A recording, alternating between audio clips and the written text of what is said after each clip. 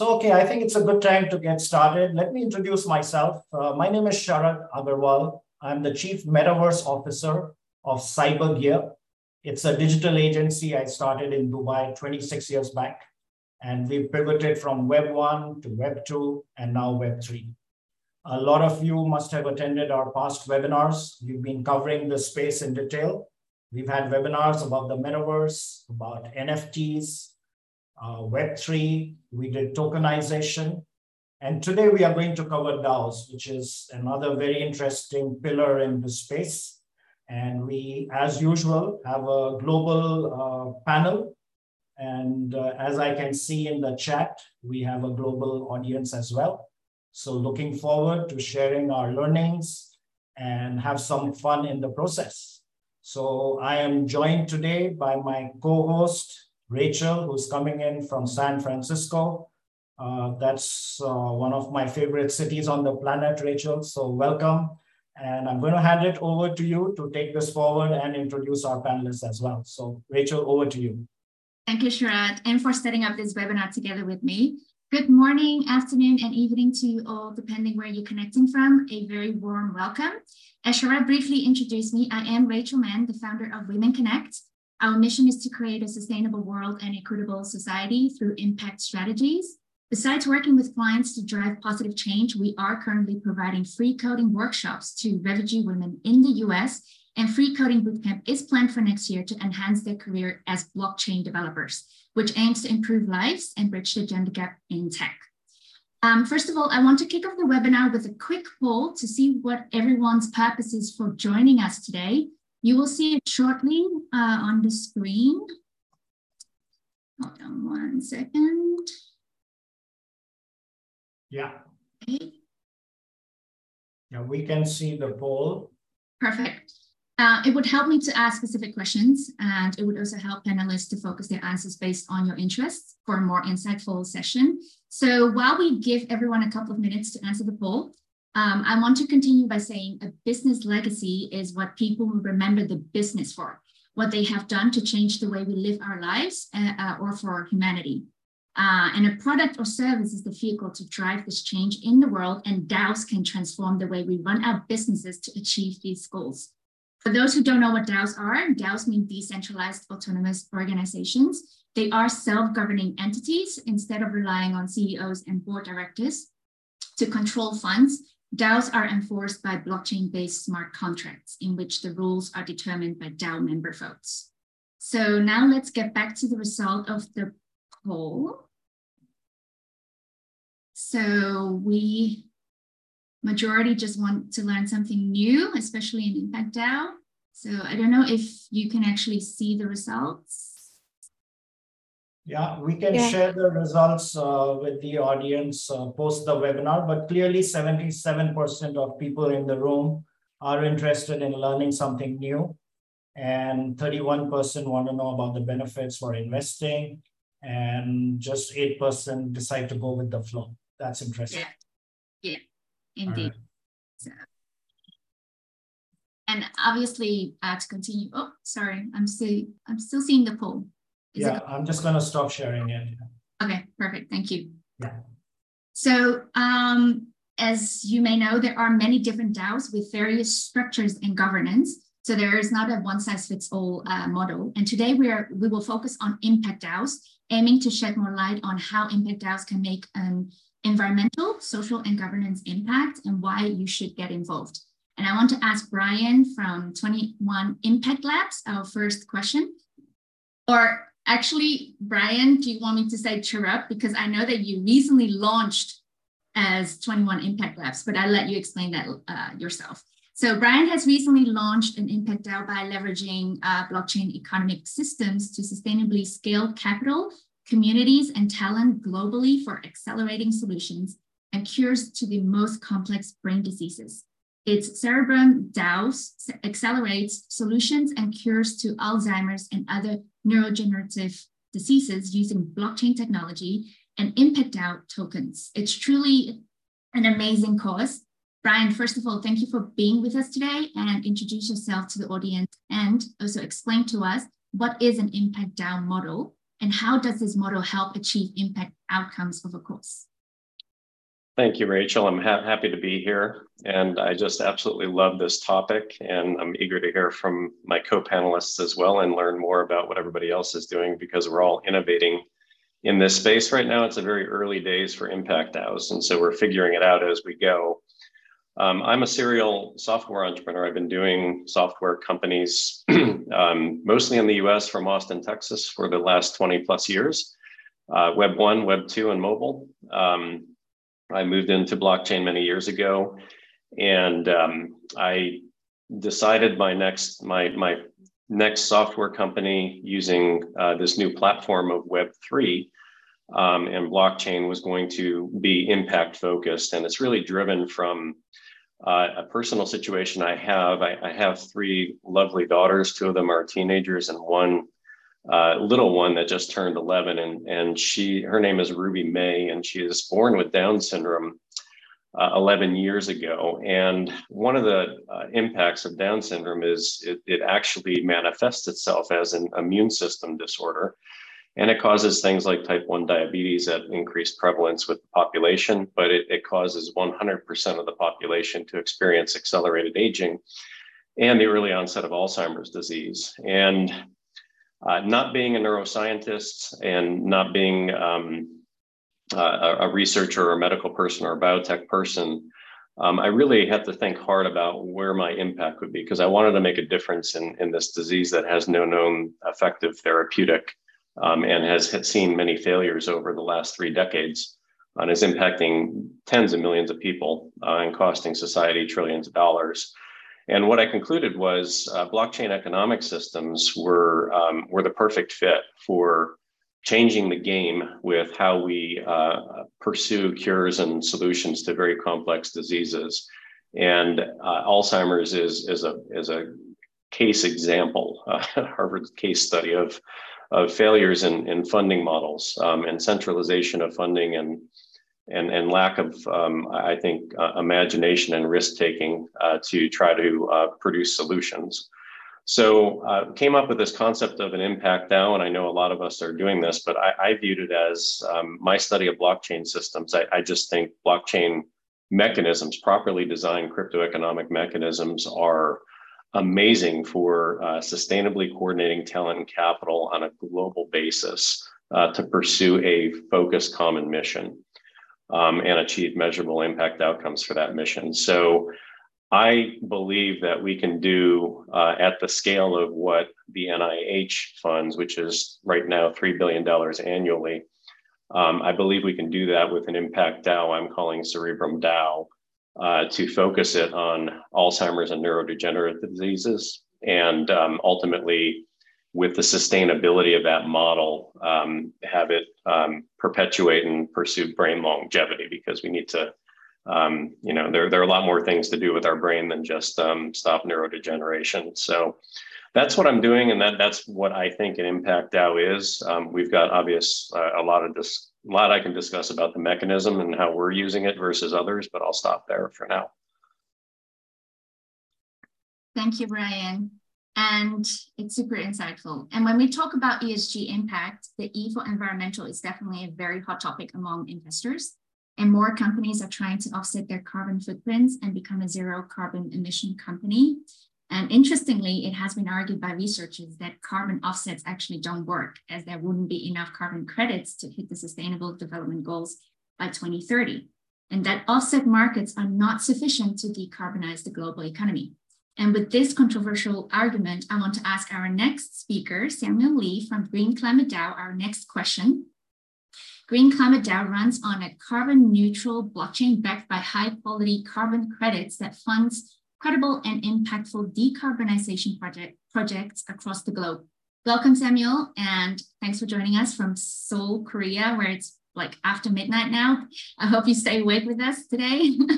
So Samuel, before you share your thoughts are on this earlier argument, and perhaps to the contrary, share how effective carbon credits and offsets are in your view. Can you introduce yourself to the audience first? Yes, definitely. Hi, this is Samuel. I started my career in responsible investment. This is the word actually that was more adopted before the ESG took on. When I was first engaged by leading car manufacturers in my first job, it was an eye-opening experience because I was told in my professors that Kyoto Protocol was a failure. But here I was being engaged by my customers to improve on the company's carbon footprint and climate actions. So that's how I got into this space. That's why my last job was with CDP. It's the largest disclosure platform for climate-related information for corporates, where 70% of listed companies report their information annually to their investors and stakeholders. So having been with that experience, I've seen from the central bank's perspective and the regulatory supervisors take on approach on how to address climate action from the legal framework. So this is where I've experienced the introduction of renewable procurement for corporates, the stewardship code for pension funds, TCFD for financial institutions, reporting frameworks. And while that happened, I've also had I was lucky enough, fortunate enough to be exposed to crypto space from 2017 by belonging to a community called NONS. I think it's the largest physical DAO in Korea. And I think Green Climate DAO I joined Green Climate DAO because I saw a perfect fit for the two. That's who I am. And to jump into addressing your question, it's funny that these questions exist because we are living under what's so-called Paris Agreement framework. Paris Agreement is a global agreement at country level, where even North Korea has promised to join to address climate change. And with that, there are exporters and importers of carbon credits. And because net zero, for us to achieve net zero, it's impossible to achieve that without carbon offsets. So from the legal perspective, these things are already embedded at a government level. So I don't think that it's not a matter of whether carbon offsets work or not. It's more of a matter of how to make it work. So that's why you start seeing these words like DMRV, which stands for Digital Monitoring, Reporting, Verification, to address these questions on the challenges that exist with carbon offsets. So from my perspective, carbon offsets are here to stay. Having seen from the companies, when they first are engaged internally and externally, they set climate goals. And in their journey to accomplish things, they cannot do this without carbon offsets. So yeah, with that, I will end the answer. Thank you. Yes, it's actually really a hot topic. Like you hear that a lot with a lot of companies right now. And also doubts about how truthful they are whenever companies actually claim that they are carbon neutral. Mm-hmm. So it's really insightful. So now let's move on to the S for social in ESG, where I will ask Melvira from Doing Good our next question. Doing Good is a Web3 ecosystem empowering communities to do good through its Impacts Protocol, NFT Marketplace, and NFT tickets, which are made with love. They are soon launching its DAO membership to continue their legacy in funding social impact and sustainable development projects. Welcome, Mel, and thanks for joining us today. Please introduce yourself to the audience and tell us, in the NFT space, how do DAOs work? And can DAOs make a more social impact alongside the existing NFT marketplace? Thanks, Rachel, and thank you everyone for being here. As Rachel mentioned, I'm Melvira. I originally joined the blockchain ecosystem about 6 years back because I was in Puerto Rico. I saw a large crypto community moved into Puerto Rico, and I saw what happened to to an economy when a disruptive technology moves in and there's no educational resources. And so my background is actually environmental economics and social entrepreneurship, and I thought it was really cool to explore ways in which blockchain can be used to empower companies and projects that are ecological, while also making sure that we educate as many students and individuals as possible so that no one falls behind. So really using technology in a conscious and intentional way. And in my years in the space, that's what I've been focused on, and have been really happy to be able to work with Doing Good and be part of the founding team. It's often I mentioned I came into the industry because I was in Puerto Rico. I was there during Hurricane Maria. And during Hurricane Maria, there were many people who wanted to donate and wanted to help. And some individuals would give proceeds and donations to government nonprofits or the governor's wife nonprofit, and instead to small local organizations that were having direct impact. It came out a little later that the impact that was had by the governor's wife's nonprofit wasn't that much, and actually a lot of funds had gone missing. And I tell this story because this is the importance of having impact funding for impact organizations on the blockchain, where you can have transparent transactions and see exactly the funds going to nonprofits. And that's actually what we started with at Doing Good. So our NFT marketplace was our first launch. We launched this in December of this year, and we were in beta for a while. And we actually were able to raise over $80,000 in donations for nonprofits and onboard over 60 nonprofits. And our goal with this was to be able to show to the world that blockchain and NFTs can be used for good. And we launched originally on Polygon because we also wanted to show to artists who are very impact focused that you can launch NFTs and not have such a large energy footprint.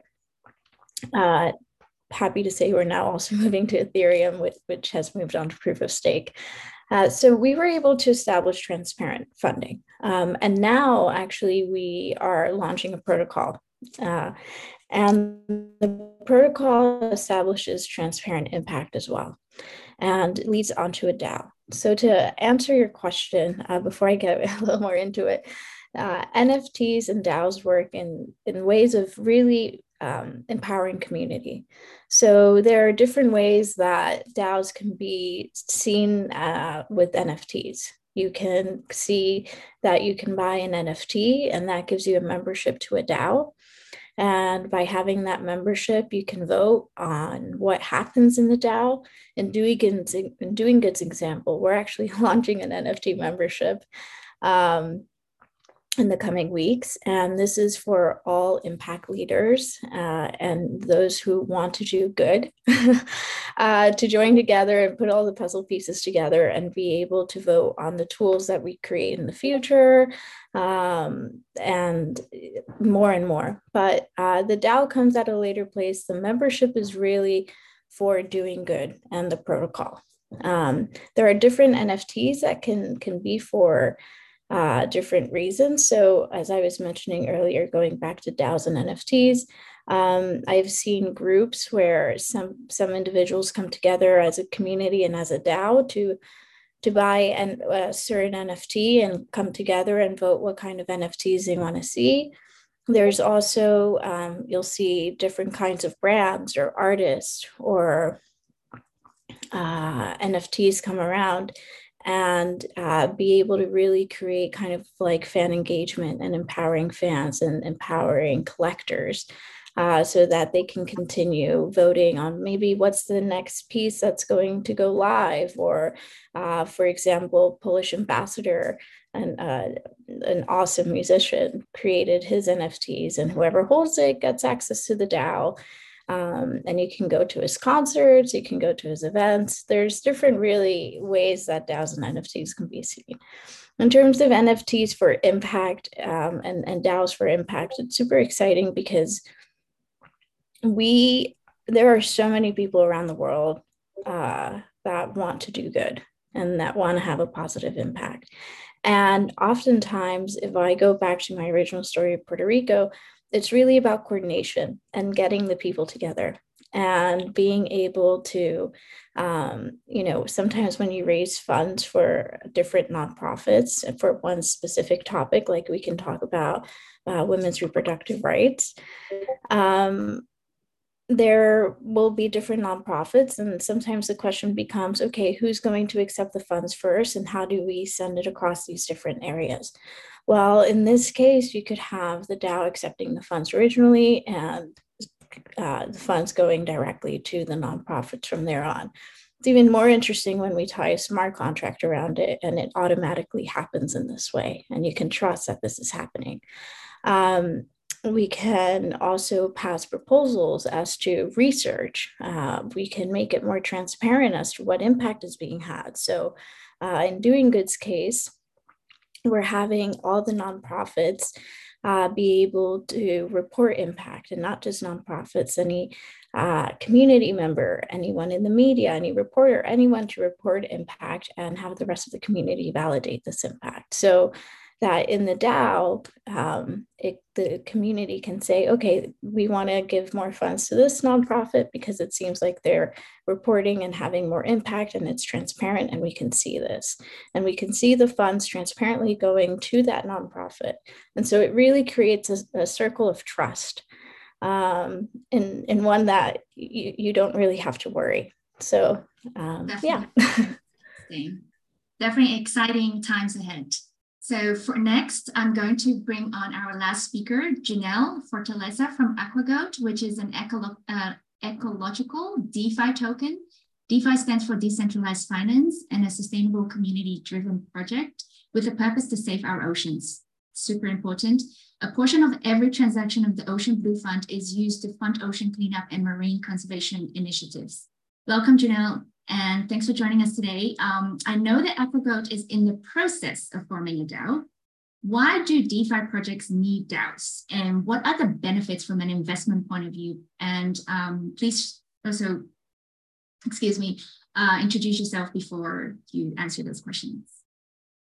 Absolutely. That's a great question. Thanks so much for having me here. So again, I'm Janelle Fortaleza. I'm the Charity and Outreach Coordinator for AquaGoat. AquaGoat basically is a community-driven social crypto dedicated to ocean and marine life conservation, just like what you said. The project, so our history is actually pretty interesting. The project is essentially a community takeover of an anonymous developer's abandoned token. So like somebody put something out and just said, here you go. This is the contract. This is what it is. And there was a group of us in the community who wanted to offer our services. We volunteered either our web design services, in my case, my experience with outreaching to organizations and charities, and other people just contributed all of their skills in order to build the AquaGoat community. And since then, we've actually been able to do a lot of really amazing things as a community. We've used the token as a vehicle to fund really noteworthy endeavors. My favorite one is the AquaGoat Sea Turtle Hatchery that we partnered with at Foster. So we actually have been able to help release thousands of baby turtles be born safely on land, and then help them get into the ocean. We've also spearheaded the first marine protected area with Hariban in the Philippines. And we've done a bunch of other donations that are all community voted on. And we have operated in a DAO-like way for a long time. And now we're in the process of making it official and embedded in our contract. So back to your question though, about why do DeFi projects need DAOs? So I'm learning from experience, and this is something that, you know, as a volunteer for this project, when we first started in April of 2021, I had no idea the roller coaster we're going to end up going on as a DeFi project. And now in hindsight, all the things that we've learned, I'm like, we should have started as a DAO in the first place. So there's many reasons, but I'm going to touch on 3 really like important ones just based on the experiences that we've had at AquaGoat. So DAOs basically, for people who are unfamiliar, have the power to distribute like voting, power to change the contract, power to do, depending on how it's organized, it distributes the power collectively amongst the members of the DAO. And it's a new way of organizing cooperation, basically. So the 3 things that I think most like DAOs would most benefit, or DeFi projects would most benefit from DAOs, is it enables more equity, first of all, for the members. It builds trust with transparency and responsibility in how funds are being used. And it also spreads the workload by incentivizing participation amongst the people, especially when you have like us, like a team of volunteers who are spending a lot of their time into putting this project together, and being able to spread that workload while incentivizing the people who are participating is really important. And if I could go in just really quickly about each of those 3 things that I brought up. So with equity of voice, the community projects like AquaGoat have to have like a more decentralized way of carrying out voting. And right now, the way that we've been doing it is through polls on our Telegram, on our Twitter, and then we carry out whatever the community votes on. So if the community wants to donate this portion of funds towards this particular organization, that's the way that we've been able to do it in the past. But being able to have it built into the contract, it enables more people, maybe people who are not as active on social media, also enables people to let their voice be heard through their governance tokens, basically. And then building trust, having a DAO that's structured in a way that makes it so that people are able to see what's going on, like from beginning to end. You know, we do have in DeFi projects, we do have the TXN receipts, but the good thing with the DAO is that you'll be able to see from beginning to end, from the time of voting to the actual like transition of the funds to the people who are going to use them. So the example I can come up with is our turtle hatchery. So right now we actually pay for locals on Liboron Island to clean the beaches so that the turtles can lay their eggs safely. And we actually pay them in AquaGoat tokens. But a lot of it, there's a lot of trust that has to be built into that, because we have to take it out of the charity wallet, because a portion of all transactions on our token goes towards the charity wallet. But then there has to be all these extra steps in order to get them to the cleaners on the beaches, and it also helps stimulate that local economy. But once we have the DAO format, we'll actually be able to go from beginning to end, from the voting process to the actual wallets of the people directly, instead of having all of this like extra steps. And so it just builds that further transparency, responsibility, and trust. And then the voters will actually be able to see the whole transaction happen. and then just spreading the workload. It does, when you're volunteering for something like this, it does get kind of tiring to always like depend on the same group of people, the same group of volunteers. So having the DAO, once we form that, we'll be able to automate incentives. We'll be able to incentivize participation, and we'll be able to get it so that it's allowing people all over the world to be able to help build the presence of AquaGo or the presence of any DAO, to be able to make it more sustainable long term. And so more people will be able to volunteer, more people will be able to participate and make it realistic. It's definitely very unique. Yeah. Very unique.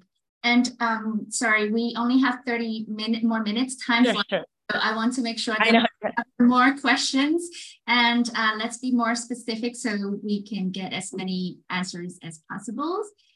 So we mentioned something about when Mel mentioned about, the traceability, and also everything is actually on the blockchain for more transparency. I cannot emphasize enough how important impact measurement is when we are driving positive change, because impact and measurement can help create sustainable change, and it also drives value creation for an organization. So Brian, can you tell us how impact DAOs measure its impact, and is it transparent and traceable across the community, such as investors and contributors? Yeah, absolutely. It's a great topic. And, it's really interesting because the early days of crypto were largely what you hear and see, and you watch successful projects. Things come quickly, and it's a lot about, we hear this word coordination. And these tokens and tools are really great for coordinating activity in a global network. And so what we're seeing are projects that can coordinate enthusiasm. And that's fantastic. But ultimately, we need to be accruing value into these DAOs if we want to achieve sustainability. And for impact DAOs, I look at that two ways. I'm like, accruing value means how am I adding more value to my treasury so I can continue to pursue my mission? And so that does come down to return on investment in many ways. And we need to find, when we're using our treasury to do things, we do need to make sure that we're generating returns so we can grow it and almost grow it exponentially. And that's really a thesis behind Cerebrum DAO, is we can grow through returns exponentially. And then you also need to say, well, what impact outcomes are we having? And there's some interesting research that's been done in this field. And how I think about the Cerebrum Impact DAO is I look at us as kind of, if you had a Venn diagram and you took venture philanthropy on one circle and you crossed it over with impact investing, you would have what's the Cerebrum Impact DAO, or what we're doing. Venture philanthropy is basically it's a nonprofit, so you get a tax write-off for your donation, but the venture philanthropy deploys it for return on investment and impact. And so when they get returns, they redeploy it for their mission. Impact investments, they're seeking ROI, multiple on invested capital, and then they're also trying to have some impact outcomes. And we're trying to do both. And with Cerebrum DAO, that's how we think we can effectively accomplish our mission. And so ROI is very straightforward. You make an investment and you can track it over time, and you know how much money you made on it on a multiple basis and a return. It's interesting. I found a classmate of mine actually is a co-author of this. There's an article in the Harvard Business Review called "Calculating the Value of Impact Investing." And so this person, Maya Korangal, who works for the Rise Fund, it's an impact investment fund. They came up with this concept of the impact multiple of money. So it's IMM as the acronym.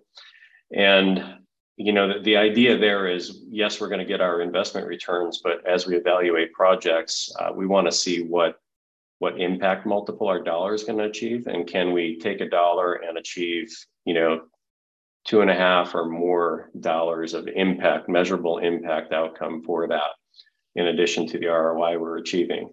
And for us, take the example of Alzheimer's disease, pursuing a a broader array of solutions. So not just one therapeutic that's going to reverse it, which is really not likely.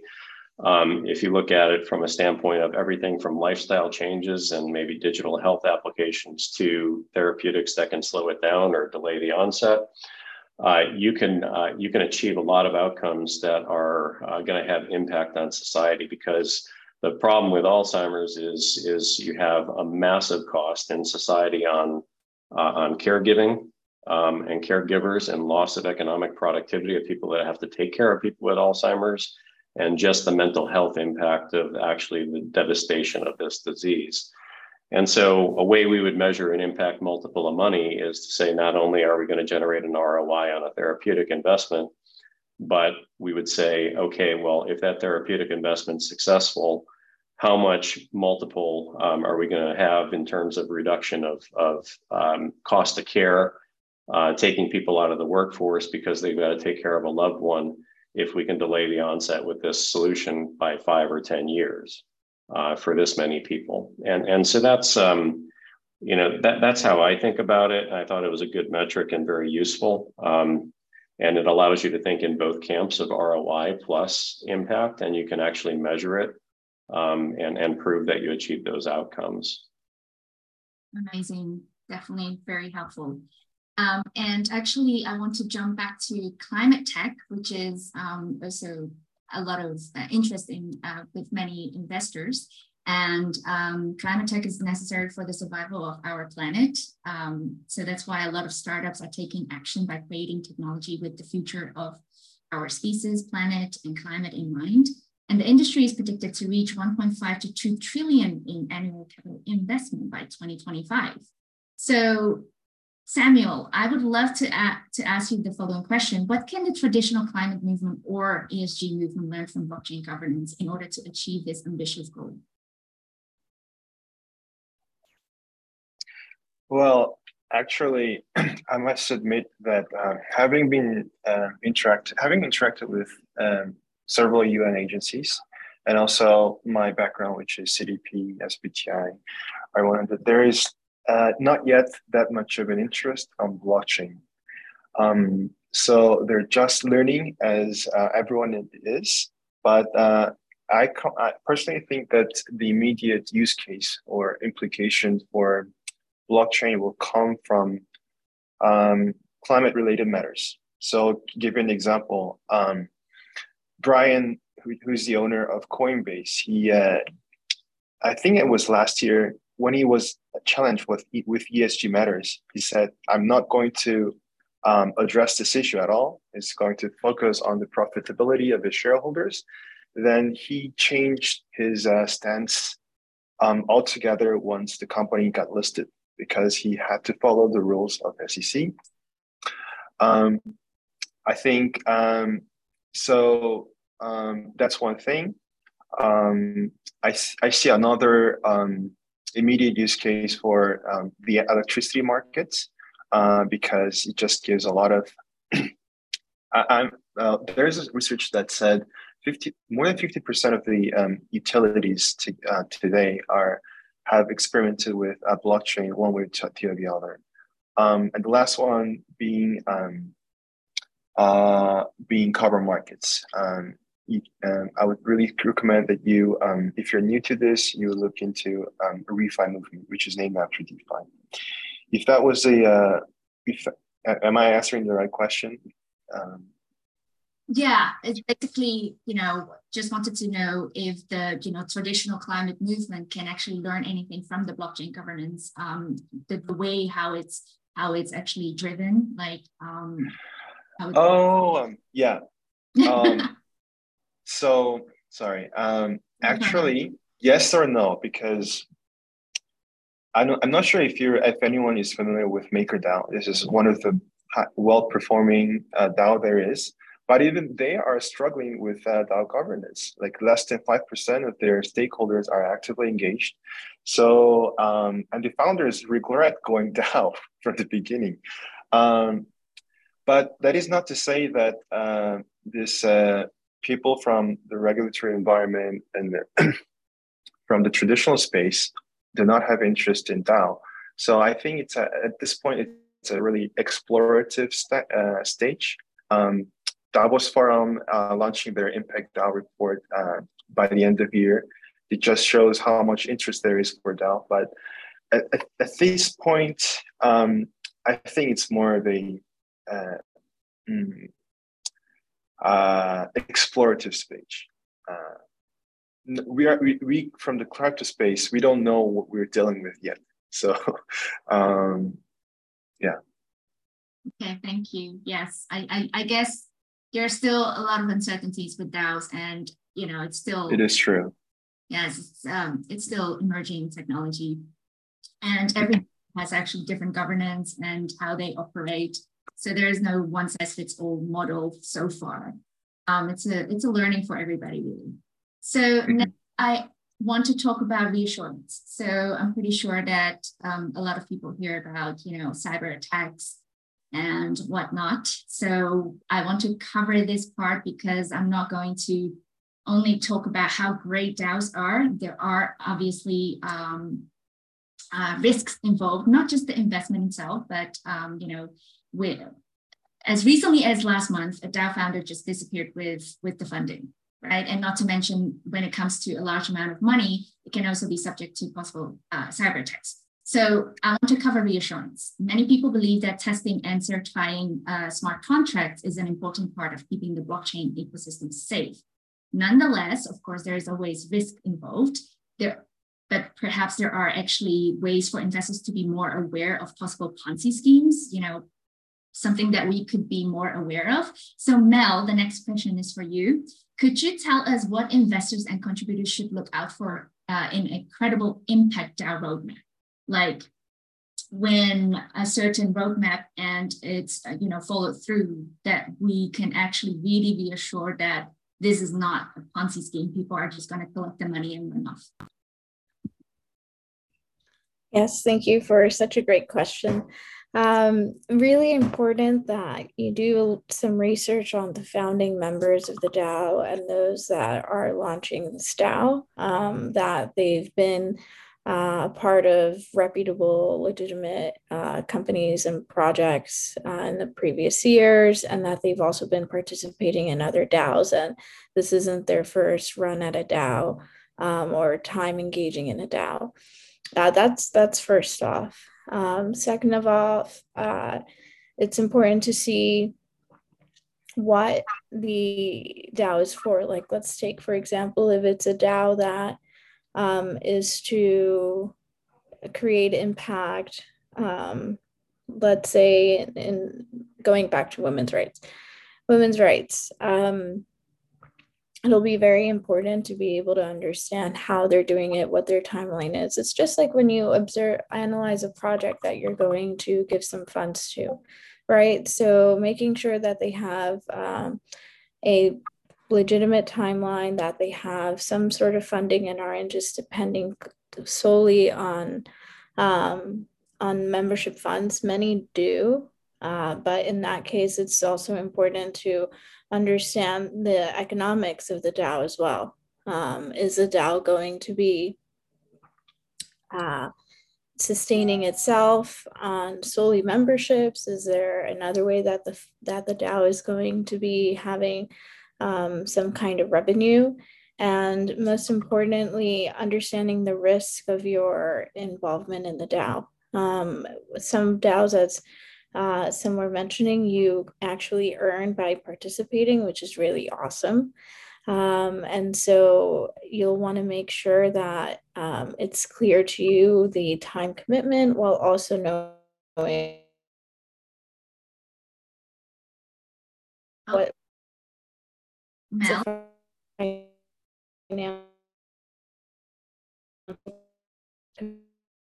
Is it my internet? No, it's Mel. Mel. It's Mel, yeah. I think she has some internet Sorry. issue. Yeah. Maybe, Rachel, we can go to somebody else till she... Can you hear me? Yeah. Mel, yeah, you're cutting off on and off. No worries. I hate to be to affect the rest of the speakers. No so problem. We can maybe come back to you after. for sure. Yeah. So the next question, actually, obviously, we talk about uncertainties and vulnerabilities in DAOs.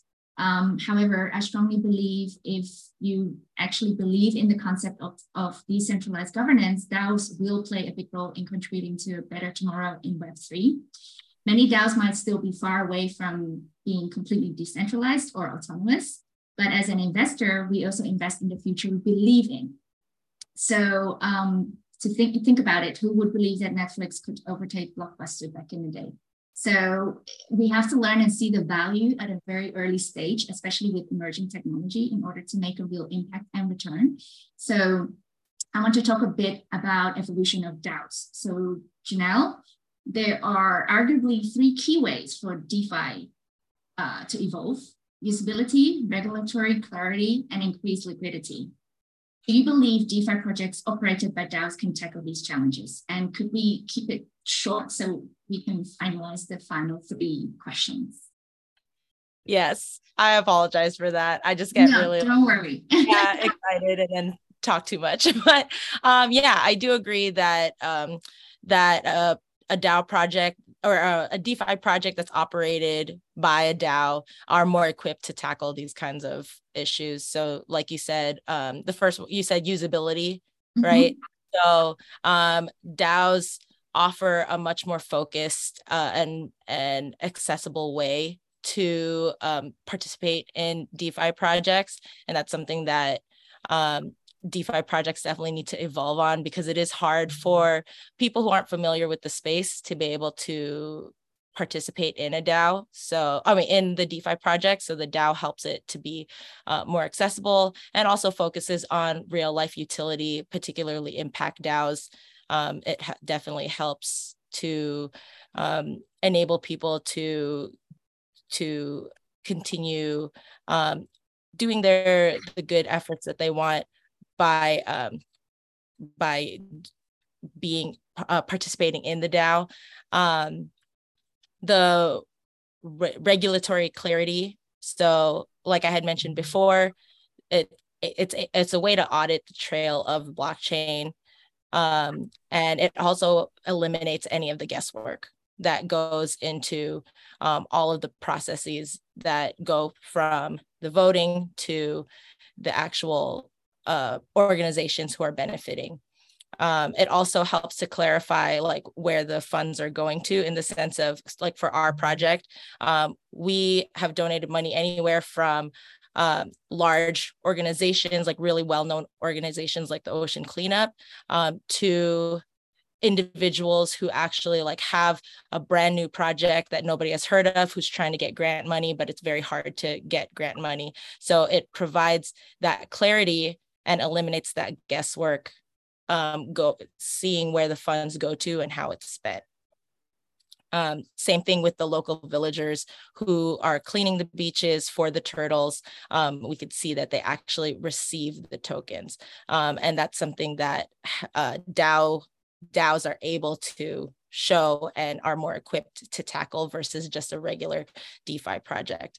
And the last one that you mentioned was increased liquidity. So it's the fact that DAOs have increased decision makers and have those built-in incentives, it means like more participation. So the more governance tokens somebody holds, the higher their voting power, if that's how the DAO is structured. And it helps in turn to build more of that liquidity. So having this genuine mission, having this goal, makes it more attractive for supporters, just like the 3 points that I had mentioned earlier. And that DAO structure helps continue the community-driven, humanitarian-driven projects to be sustainable with that increased liquidity. Great. We only have 10 more minutes, and although I do have 3 more questions, but I actually want to leave some time for the audience to ask any questions, and only if we have some time left, we can continue.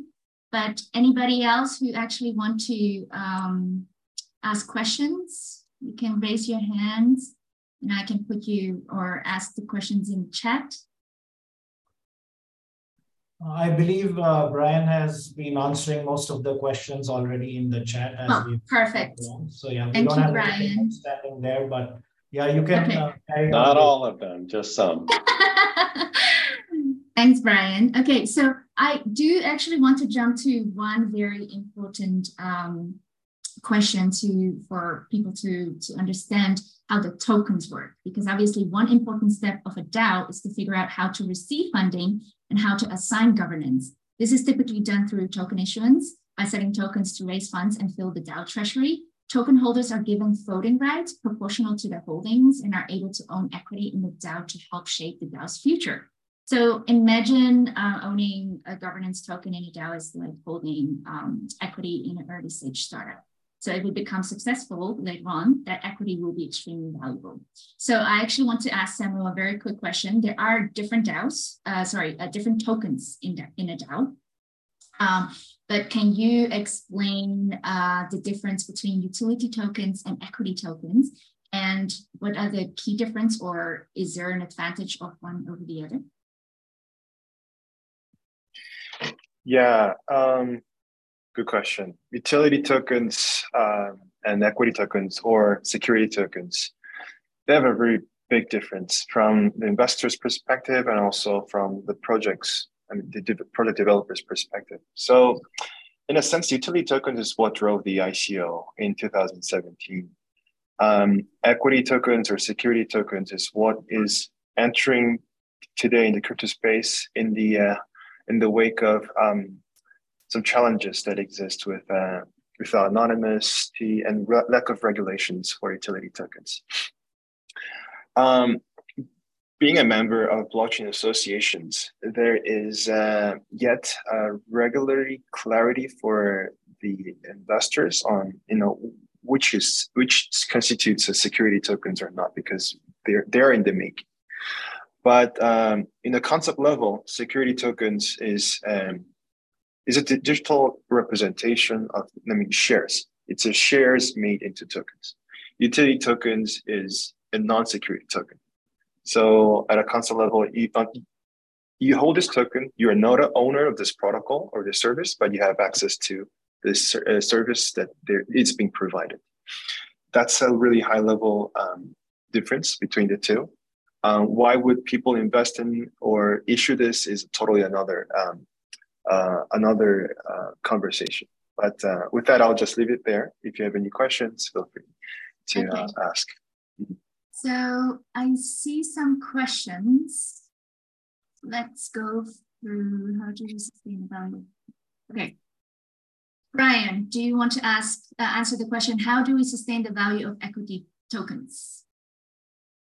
Asked by Yeah, well, I won't get into equity tokens specifically, because I think that's if it literally is an equity token or a security, it's a well-worn path. It's the same way we sustain it in the security model. You accrue value through doing something to earn a profit greater than your expenses, and it goes into the treasury of the corporation, and it'll continue on. So I think with equity tokens or security tokens, these are literally just a better way to tokenize a security, because it's global and available to the public on a global basis, as opposed to, with equity tokens and securities, you got to be in different jurisdictions to be able to buy and trade and hold, and there are all sorts of different rules that apply. Specifically with related to DAOs, whether we consider them utility tokens or something else, I think what you see on a lot of DAOs right now are they are token models without really putting a definition around it, with maybe technical explanation of saying there's utility because there's participation rights and governance rights to it. We look at it from a perspective of we're issuing a token. Ours is an NFT. I like the NFT because we're making investments in research and companies to achieve impact outcomes for diseases. So we went with an NFT model. So it's one membership, one vote, and one token. So our view of value accrual is we grow the actions we do with the treasury we have generates returns that grow the treasury beyond the investment we made. And so, whether your token or membership token appreciates in value or not is outside of our control. But our goal is to grow the treasury and achieve measurable impact outcomes for our mission, because doing that is going to give us more funding to be able to go do more impact for our mission. It becomes recursive. Very insightful. Thank you. So Mel, if your internet is back on, do you want to answer the following question by Annalise, if I pronounce it correctly?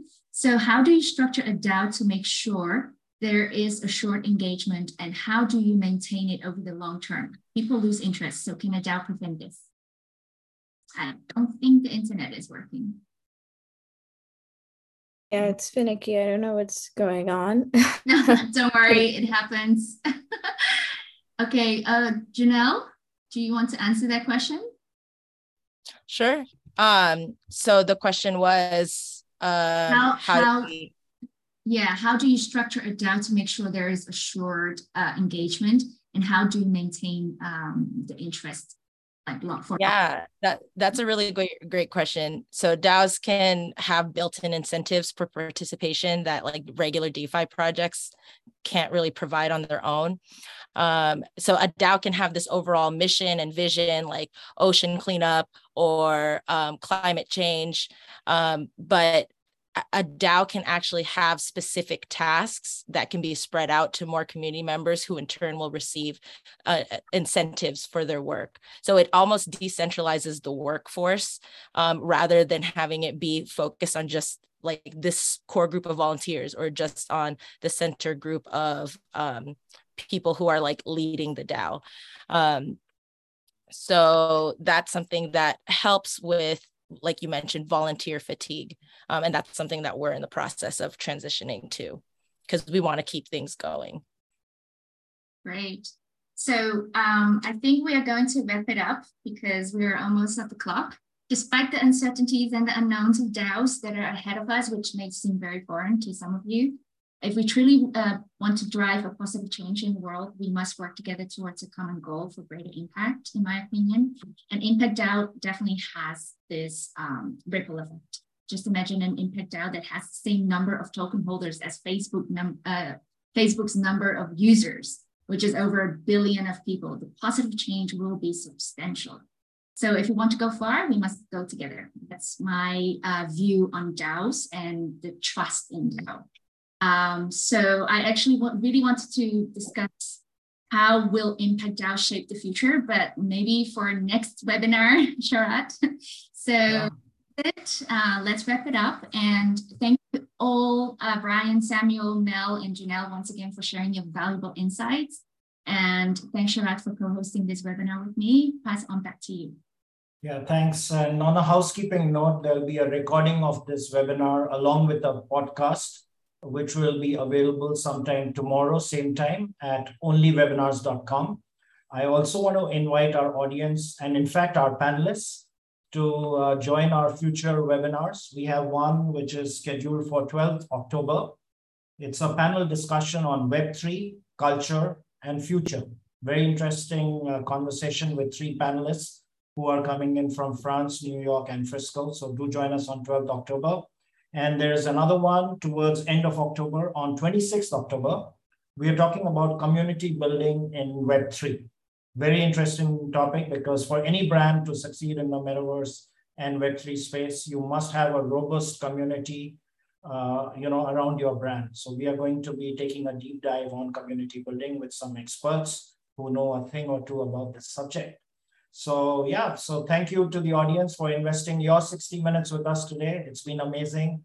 Thank you to all our panelists once again, Brian, Janelle, Samuel, Lee, Mel, and Rachel for hosting the show. It was super interesting. A lot of takeaways, I'm sure, for our audience. So stay tuned and see you on the other side.